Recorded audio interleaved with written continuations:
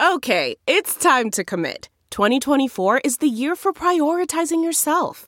Begin your new smile journey with Byte, and you could start seeing results in just 2 to 3 weeks. Just order your at-home impression kit today for only $14.95 at Byte.com. Byte Clear aligners are doctor-directed and delivered to your door. Treatment costs thousands less than braces. Plus, they offer financing options, accept eligible insurance, and you can pay with your HSA FSA. Get 80% off your impression kit when you use code WONDERY at Byte.com. That's BYTE.com. Start your confidence journey today with Byte. I'm Lou Dobbs with the Great America Show Midday Update for Monday, October 30th. Israeli forces deepening their assault into Gaza in pursuit of those Hamas terrorists responsible for the October 7th massacre of Israelis.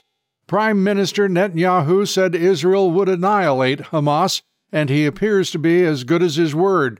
Much of Gaza now looks like a wasteland of rubble and bombed-out shells of buildings, the Israeli Defense Forces reportedly encircling Gaza City as Israeli missiles, artillery, rockets, and airstrikes on Hamas are constant and heavy ordnance is falling, including bunker-buster bombs raining down on Hamas tunnels and command centers.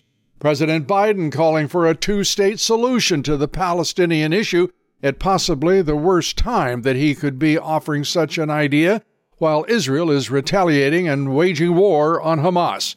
Perhaps President Biden would like to have terrorists living next door to him and his family, as the Israelis have for the past 30 years.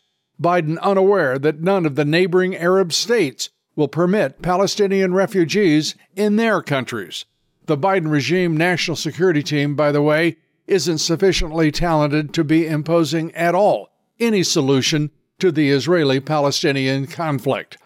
Vice President Kamala Harris brightened up her CBS Minutes interview with this beauty with this statement, saying the United States has no intention of sending troops to Israel or Gaza, and saying that, quote, Palestinians deserve equal measures of safety, end quote. I want to believe that was a mistake by the vice president and not Biden policy, but I don't think it was a mistake. Harris did make a mistake when asked if she'd be interested in running for president if Biden chooses not to run in 2024. Here's what she said, quote, Joe Biden is very much alive and running for re-election, end quote, answering a question that was an ask. And that was followed by an awkward moment of silence. Reporter Bill Whitaker, stunned by her response. Our guest today on The Great America Show is author and journalist Lee Smith on the Biden administration's policies on the Israeli-Palestinian war and more. Please join us each and every day. This is Lou Dobbs with The Great America Midday Update.